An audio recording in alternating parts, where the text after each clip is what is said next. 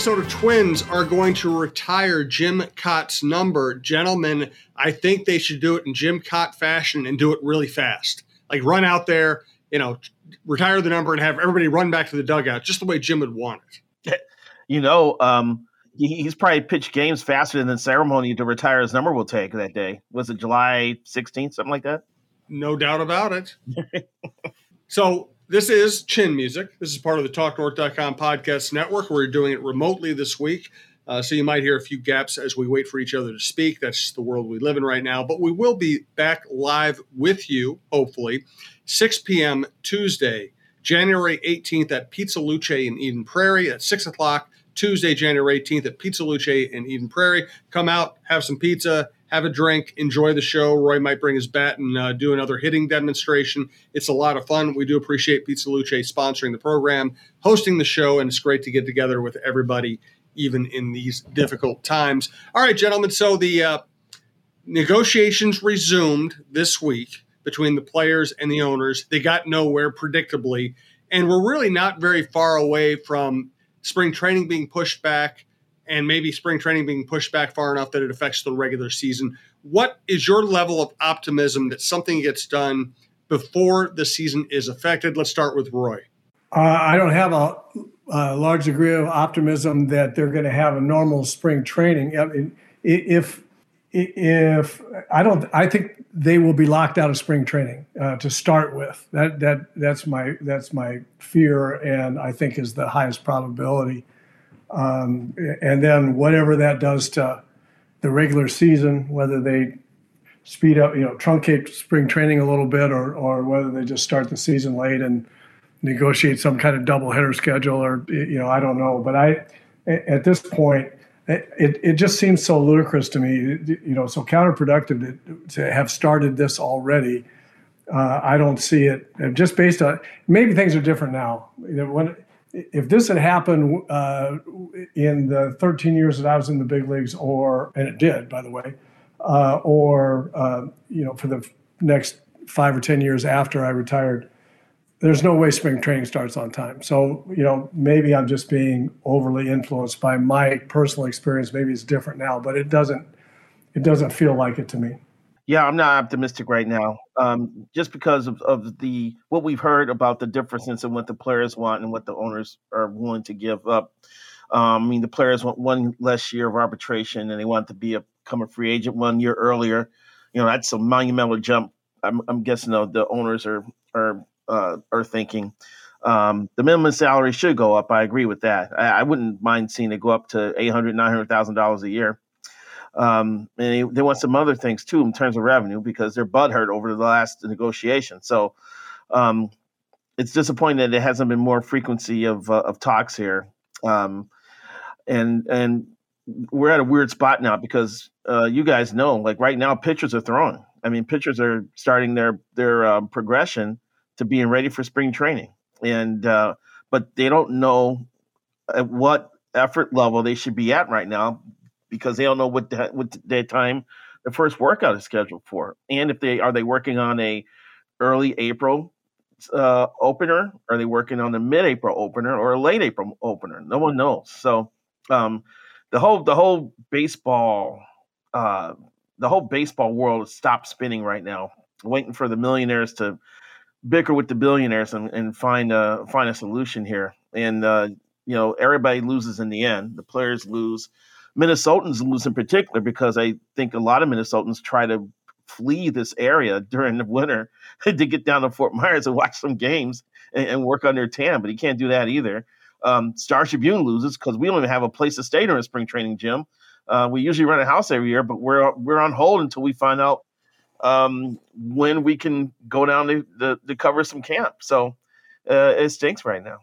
But you're America's guest, LaBelle. Somebody will take you in. Nobody's going to take me in. So it's really a me problem, not a you problem.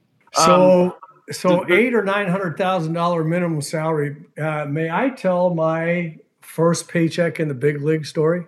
Yes, please.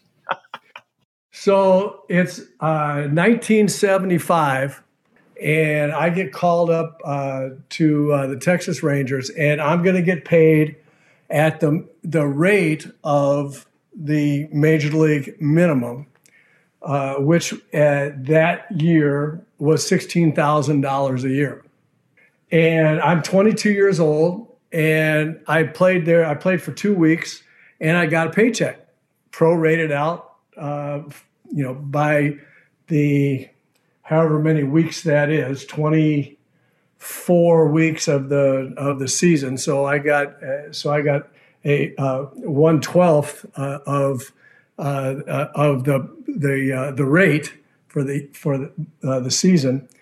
And I'll never forget opening up my paycheck and looking at it, and it said, and I got paid after tax $832.16. And I had two thoughts. I remember, I had achieved my goal my first goal of getting to the big leagues. I'd been there 2 weeks. I'm 22 years old. I'm single. I've already got my apartment paid for in Texas for that month, and I get this check, and it's $832.16. And I had two thoughts. My first thought was, what am I going to do with all this money? Yep. And my second thought was, holy shit, in 2 weeks I get another one. That's amazing. It's America, baby. Well, your first paycheck was when gas was still like 45 cents a gallon, though, right? Hey, let me tell you. Back, we reverse back inflation, the inflation of today, it was still not a lot of money. It wasn't.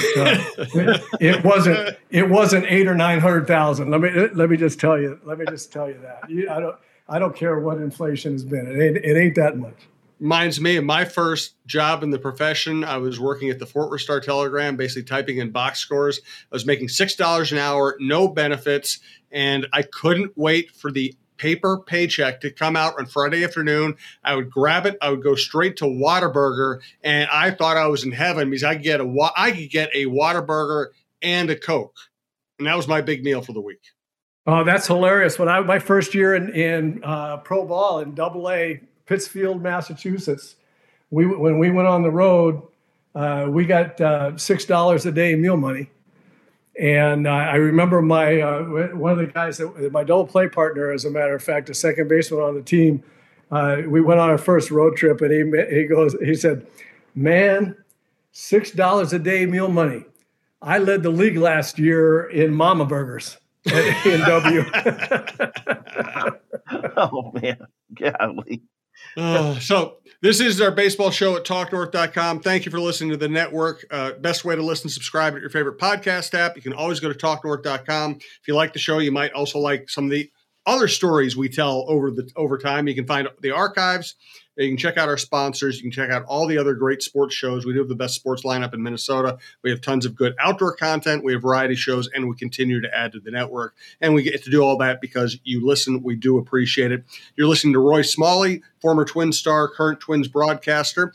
Lavelle Neal III, former Twins beat writer, now Star Tribune columnist. I'm Jim Suhan from the Star Tribune. Our producer is Brandon Morton.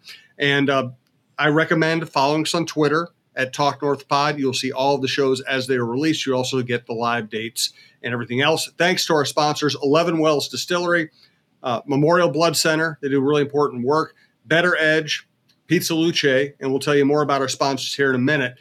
Some interesting international news, especially for me, because I got to go to Tokyo and watch the USA baseball team get silver, which it was really entertaining baseball. Tyler Austin, the former Twin and former Yankee, has been basically named the Dick Case Award winner, which basically kind of their Team USA Baseball Player of the Year. Also, Michael Cuddyer, I think a friend of all of ours, the Coach Educator of the Year. I think that is such a quintessential Cuddyer kind of award because Cuddyer has always, ever since the first minute I met him, he has always been a great guy. He has always been someone who is very inclusive, who wants to help people. I think it's so cool that Cuddyer wins Coach Educator of the Year for USA Baseball. Lavelle, why don't you go first this time? That is pure Cuddy. And I saw that announcement, and I was like, of course he won, because he's always been incredibly knowledgeable about the game and able to articulate the game and always had interest in teaching the game to younger players.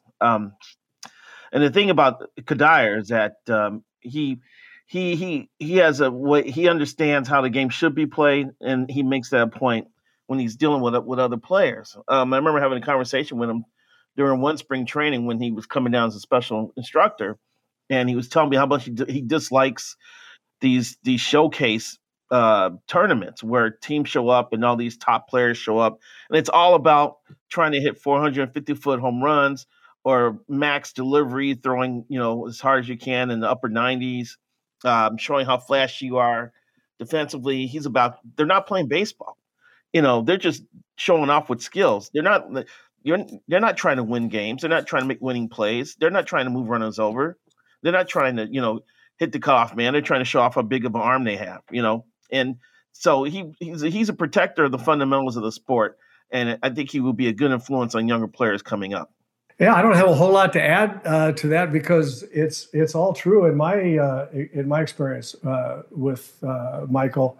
Very thoughtful, very intelligent baseball player, high baseball IQ, always interested in learning more about it, trying to figure it out, and very thoughtful about the way he approached all of his baseball education and intelligence. Terrific guy to everybody. I mean, my impression was always that in just kind of watching from, I won't say afar because I've been around, but I'm not best friends with any of the guys in the club, but just hanging around and talking to guys and watching from a few feet removed. I think what you see with Cuddy is what you get, and I think it's always been that way, and probably most assuredly always will be that way. And Cuddyer was always great to me. He was great to everybody. That was the cool thing about Michael. I did have a favorite, and he probably wouldn't want me to share this, but I will anyway. I was standing in the dugout talking to Cuddyer one day, and Slowey came by, and Slowey and apparently they had some kind of a disagreement over some analytics-based idea. And Slowey was the guy who not only wanted to talk about analytics, he wanted you to know he was smarter than you were. And he walked by and he snipped at Cuddyer, gave him kind of some shot, okay, I'm really going to win this argument. And Cuddyer basically just told him to shut up and go away. And that's my, I already loved Cuddyer, but that really made him a hero to me. Anybody who tells Kevin Slowey to shut up just rises up my list. Yeah, I think there's a long list of people who wanted to say that to Slowey through the years. And we won't make Roy comment on that, but that was one of my favorite Cuddyer moments. John Lester. Jim, we got to be careful about that because Slowey is working for the Players Association right now. Oh, I know, but there are some bridges you burn and you do not want to rebuild them. And I will comment on that. It's in a clubhouse on a team, there are oftentimes guys that are like what you described with Slowey, or other forms of annoyance, personality characteristics, and things that they say and all that. And in every good locker room, in every good clubhouse that ends up having good chemistry, there is a veteran or two that tells people that tells those people to shut the F up. And if they don't, then you end up having a bad clubhouse. And that's why it's so important that the veteran leadership is so important in that way. I've been on a couple of teams with Don Baylor. For example, Baylor would take none of that. Also on the 87 team that Donnie actually came and joined us for the month of September in the postseason, thank goodness. But before that, the whole personality of the club was anti-smugness and personal ego and all that kind of stuff. And there's plenty of all of that goes on. Everybody has a little bit in them, but if it came out in any way, there was somebody, whether it was Herbie or Puck or Gaetti or Bert or me, it was a sarcastic clubhouse, and the sarcasm and the ribbing was in the old expression is it was on the square, right? Yeah, kidding on the square, meaning, it's hitting. I'm teasing, but it's hitting real close to home, and that's the way that kind of stuff was taken care of on and is taken care of on most teams. But with our team, it wasn't anybody specifically too often having to go to someone and say, hey, cut it out. It was public sarcastic denouncement in some humorous way in front of everybody, and that tends to police itself. And I still remember stories about Carl Willis, who really a good guy and a big contributor to the 91 team. Still remember stories that, they named him Big Train because they thought he was doing too many interviews or tooting his own horn too much. And all of a sudden he's Big Train for life. Yeah. That will, that will happen. I mean, you end up, the guys end up wearing the shoes that fit oftentimes. All right, we have a lot to get to. I know it seems like there's not much going on in baseball, but on this show, we always have things to talk about. We can always tell stories, and we will get to current events, and there's some current events I want to get to. But first, we want to thank 11 Wells Distillery. Lavelle, tell us about 11 Wells Distillery. Well, you guys know I've always been a big fan of the Minnesota 13 whiskey, which is just absolute delicious thing to sip on, and they make a great old fashioned with it at 11 Wells for $10. But they also have seasonal cocktails as well. And I was eyeballing this, and I got to try it the next time I go there. They got a drink called the Galaxy Far, Far Away, and it's not as cold as it's been a week ago. It's still around 20 degrees right now. It was much colder last week, but this drink has hot apple cider, wheat whiskey, allspice liqueur, and ginger liqueur. And I was like, I gotta get some of that in me. And I will recommend it to you folks as well, because it sounds like the perfect drink to help get you through the winter time. And that's just one of several drinks that 11 Wells Distillery has to offer, located just east of downtown St. Paul, in the old Hams Brewery location. It's a must visit on the weekends, and it's a great place to hang out and bring some friends and sit down and have a nice conversation. 11 Wells Spirits. It is a cool space. We also want to thank Memorial Blood Centers, doing very important work. Ever know someone who's needed blood? What about someone who's needed blood once, twice, or even 3 times a month? For hospital patients who need regular blood transfusions, like some with sickle cell disease, having a blood donor who has similar blood characteristics is critical. That's why we need your generous folks from our local Black community to step up and give blood with Memorial Blood Centers. Learn more or schedule an appointment by calling 1-888-448-3253 or by visiting the website mbc.org. That's mbc.org. We would also like to thank Better Edge. Great place to place your sports bets, and this is a great time of the year to bet on sports with the NFL playoffs going on. Combine your love for competition, social, and sports with Better Edge, the sports betting exchange that actually gives back to its bettors. Better Edge is a brand new locally based betting platform meant to connect users and attempt to add some coin to the bank. Completely legal and 100% fun, compete against friends, sports insiders, and yourself with Better Edge in a number of different sports and event competitions. In fact, you can follow me. My username is Sonny Everett on this platform to see what my picks are. Use code CHIN for a free $10 when you sign up by visiting betteredge.com. That's BETTOR edge.com. Last sponsor note reminder, January 18th, 6 p.m., Tuesday night, Pizza Luce, Eden Prairie. Come out, join us, have a drink. We'd love to see you. We'd love to chat with you. All right, let's get to John Lester's retirement. Roy, why don't you start us off? Boy, what a great pitcher, clutch pitcher, teammate he turned out to be. Yeah, he was all of those things, and did all those things after beating cancer, and he was a good story, a really great story when he first started.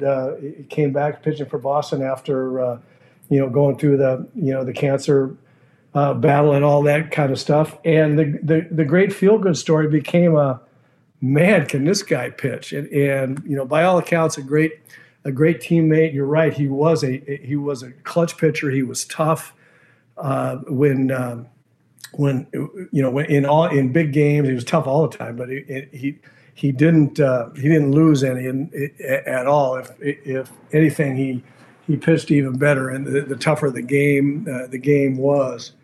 As I watched him, his whole career, I watched him and said, man, this guy is in absolute control of what he believes he needs to do to win this at bat against this hitter, this inning of this game, this stretch of innings that he's pitching in this game. I mean, he just looked like and pitched like and delivered like he knew what the plan was, and he was absolutely going to deliver that. He was great to watch. I always looked forward to watching a game that John Lester pitched. There's a phrase with some of these pitchers, a big game pitcher, and like David Cohn was like the first time I'd heard, in my baseball viewing and observing career was he was called the big game pitcher in the postseason. But Lester was one of those too for this recent era of the game. Except for a couple times, the deeper the team got into the playoffs, the better Lester pitched. I think he was 4-1 with a 1.77 ERA in World Series. So once he got to the biggest stage, he performed the best, and there's something to be said about that. Here's a crazy thing about Lester I read about his retirement. He spent 9 years with the Red Sox, and in those 9 years, he's 110-63, which is a 63.6% winning percentage with a 3.64 ERA. Okay, he goes to the Cubs, pitched for the Cubs for 6 years, and I didn't know it was that long. But he went to the Cubs, pitched for 6 years. He was 77-44, which is a 63.6% winning percentage, and posted a 3.64 ERA. So it was, wow. It's rather remarkable of the run this guy had. And not only that, I mean, he pitched as a left-handed pitcher. He pitched in, Fenway, where the opposing team loads up on right-handed hitters and aims for the wall, and he did, as you say, Lavelle, that kind of success in that ballpark. And then he went to a bandbox in Wrigley and did it again. So I mean, it's just another example. But I'll give you a Gene Mauch story about big game pitchers, and this is kind of in reverse, but you'll get the point. Someone asked Gene one time, why Reggie Jackson had become Mr. October, and seemed to rise to the occasion. When the games were the biggest and the stage was the biggest, and Gene had Reggie in Anaheim with the Angels and got to know him really and really liked him. And someone asked Gene, why is it that Reggie elevates how can you elevate his game like that and on the biggest stages? And Gene said, Reggie's strength is not elevating his game. He doesn't elevate his game. Reggie is Reggie. He just doesn't go backwards. He said he lets the pitcher wilt under and become less of a pitcher because of the big stage. And Reggie, as normal Reggie, will feast on somebody that is not at his best. And so the flip side of that is there are pitchers that on the mound are like Reggie Jackson that do not diminish their ability their skill, their ability to deliver what they need to deliver, and they let the hitters go backwards and on the big stage. And John Lester was one of those guys. And the greatest example of that in recent baseball history was probably Jeter. Jeter was an excellent player. But what made him a great postseason player is he did exactly the same thing in the postseason against better competition that he did on your average Tuesday night against the Royals. It's really true. And when you think about why would that be? Part of it is personality and mental toughness. But a big part of it to go along with that is the whole approach. And I'm just talking about hitting right now. I mean, he also played his normal, good shortstop and all that kind of stuff, because he was just a good player. He was a good base runner, and he knew how to do things well, and so he just did those things. But from a hitting standpoint, why was he able to do so well in big games against the tough pitchers and all that? And it's because his normal approach was not trying to do too much. He might hit the ball in the ballpark to left field, but the reason he did that was because he got a hang and breaking ball. He was looking to hit a fastball to the opposite gap, and someone hung a breaking ball, and because he wasn't jumping out trying to hit it to left field, just the natural reaction speeded up his bat, and he hit a home run to left field. But for the most part, against the tough pitchers, his whole approach was, I'm not going to worry about fastballs inside. I'm going to get a ball out over the plate, and I'm going to get the barrel of the bat to it, hit it somewhere on the field. And so therefore, the better pitchers who are trying to hit the outside corner or trying to paint the inside corner or throwing up in the zone or whatever, he just took all that stuff. And because his whole approach, what he does every day, is I'm going to get a ball in the middle of the plate, out over the plate somewhere, and I'm going to hit it. I'm going to get the barrel on it. That's all. And when your normal approach is to simplify things, to eliminate, it's kind of like a golfer who all of a sudden, doesn't hit the ball out of bounds anymore.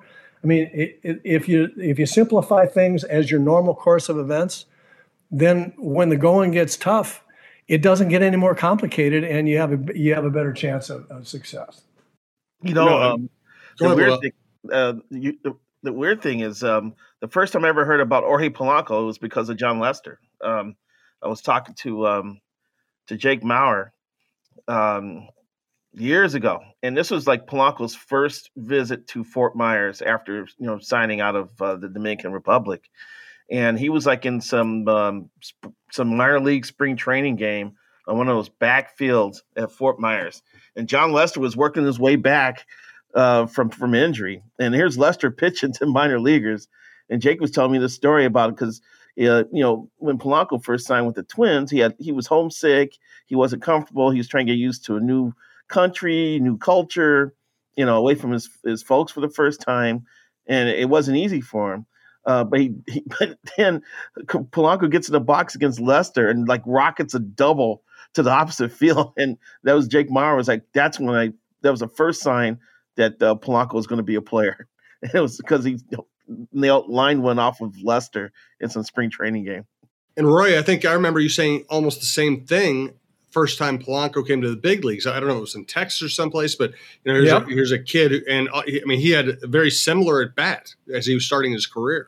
He walked up his first at bat. They called him all the way up from A ball because they had an issue in the middle infield. I can't remember. It seems to me like it was at shortstop, and I can't remember who got hurt and who somebody else was. I don't know, something. They called him up from A ball, put him right in the lineup. And down in Texas, I was doing the game on TV, and I had heard about him, and I thought, well, I actually said, I'm anxious to see this young guy. And, it's a lot to ask of a guy, coming out of A ball to come up here. And he walks up there, and I think it was the first pitch he saw. It was early in the at bat. But I think it was the first pitch. He just whistled a line drive down the right field line, hitting left-handed for a triple. And it was like, holy cow. It was kind of like what you're saying about Jeter, Jim. It just, you know what? It's not A ball in the big leagues. It's a fastball, middle. I know what to do with that. This is what I do with a fastball, middle. And it was like there was no doubt there was no tentative, there was no doubt in his mind. I want to see what he can do being fully healthy for an entire season. And that might be unrealistic. Sure. I know players all get banged up, but it feels like when we see him struggling, it's almost always his foot or his ankle, and you can tell by the way he's swinging, he can't fully support his weight, and he kind of just manages. I would love to see him with a solid foundation, with his legs healthy, just see what would happen over a full season. Well, that second half of last year, it looks like he was on almost everything thrown to him. And if he could do that for an entire season, he could put up some really nice numbers for a shortstop. Or, I'm sorry, second baseman. I want him to be a shortstop next year, but he's probably going to be second baseman. And he very well might end up being the shortstop. I want him to stay right where he is and just – I mean, I was thinking about him the other day. At second base, he doesn't have one defensive thing to worry about. He can play adequate, better than anybody else that they would have at second base in his sleep. And if he wants to work at it a bit, he could be a Gold Glove caliber second baseman, and he can do that without it putting any stress on him from the offensive standpoint. And we saw what he can do in a situation like that second half of last year when he finally got healthy. And I feel the same way. Well, I'm sure we all feel the same way. Just give us at least 1 year of semi-total health. Let's just see what he can do, because he really never has had that, and he had a second half of health last year, and he destroyed the world. So the other thing he's doing, he's getting smarter. I noticed this last year. He hit all different kind of pitches out. Hitting the 30 whatever home runs he hit. They weren't just fastballs, middle. He hit all kinds of different pitches, and I watched him for a while and thought, yep, he's looking for pitches now. For the first time, he's not just trusting his talent to look for a fastball and adjust to everything else. He's figuring out how pitchers are trying to get him out, or what pitches he's likely to see for strikes the most, and he's sitting on that pitch and he's killing it when he gets it. And that's where the big leap comes, when you've got that kind of talent, and you've had some success, and you can hit, and then you get to being smart about and patient enough and strong enough mentally to say, I might get a fastball, down the middle, but that will be a mistake. He's not trying to do that. What he's going to do is try to get me out with curveballs or whatever. And so I'm looking for that, because he did that for this, second half of the season, and that's a big part of why he was so good. And neither he nor Rudy Hernandez will admit that he's doing that, but he's doing that. I know he is. I just watch his body tempo. I watch how he swings at breaking balls, and he is becoming adept at looking for pitches and hitting them when he gets them. Good stuff. We have a lot of topics we aren't going to get to today. I'm going to save them for Tuesday night. We basically do a close to an hour at Pizza Luce, and a lot of interesting stuff about the negotiations, about speeding up games, about having a woman manager in the Yankees farm system. We're going to get to for today. Let's get a final thought from Lavelle and from Roy on anything they like. Reminder, we have a great lineup here at TalkNorth.com. We have Cheryl Reeve, Michael Russo, Anthony LaPanta, John Krasinski, Jeff Diamond, John Millay. We have the Bar Down Beauties. We have tons of great outdoor content, some other cool shows. We're going to be, we just added Mike Grimm's Gopher Report. It's a great get for us. He's going to be covering all Gopher sports. Of course, the voice of the Gophers is now part of TalkNorth.com. So welcome to Mike. Welcome to our newest producer, Brianne Burdett. And thanks to our sales executive, Karen Clary. All right, Lavelle, why don't you go first? Okay, I start with a question. What do Jeff Hawley, Jerry Koosman, Jeff Little, Kurt Wardle, Mark Portugal, Joe Niekro, Steve Shields, Kevin Tapney, Terry Steinbach, Rick Reed, Warren Morris, Joe Nathan, Cleet Thomas, Blaine Boyer, Robbie Grossman, and Tyler Clippard all have in common? They all wore number 36. Oh, wow, that's pretty good. And Joe Nathan as well. Yes. So I'm challenging the Twins in my column on Sunday, because I'm congratulating them for retiring Kaat's number, but I'm challenging them to have as many former wearers of number 36 on hand as possible for the ceremony. I like it. Especially Nathan. I think Nathan probably had the best career in that number outside of Kitty Kaat. Although Koosman and Niekro had decent careers as well. And Tapney was a big part of Minnesota history as well. Yep. Exactly. What are they going to do if and when Joe Nathan is elected to the Hall of Fame? They got to retire his number. They'll retire 36.0. Yeah, asterisk for point A. Yeah, point 1.